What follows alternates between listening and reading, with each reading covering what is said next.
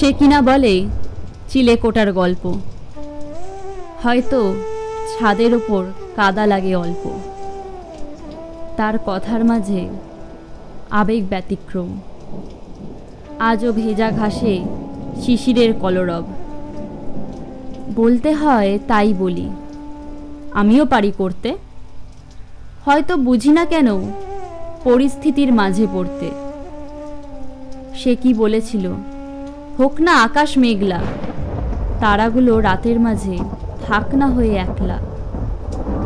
তবুও যদি থাকতো মেঘ, থাকতো তারারা ঢাকা, আমিও তারে ডেকে বলতাম, তুমি তো নয় একা। থাক, আর লিখব না, বলবো না মনের ভাব, রাখবো না তার মনের মাঝে আর কোনো সত্যির অভাব। যদি দশমীতে হয়, হোক না বোধন, ষষ্ঠীতে দেব ভাসান, নাচবে ঢাকের তালে বাদ্য, হবে সব মুশকিল আসান।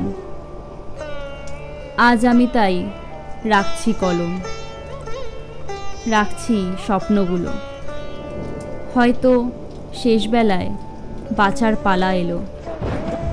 বন্ধু বিদায়, আমি থাকি না থাকি কি বা আসে যায়।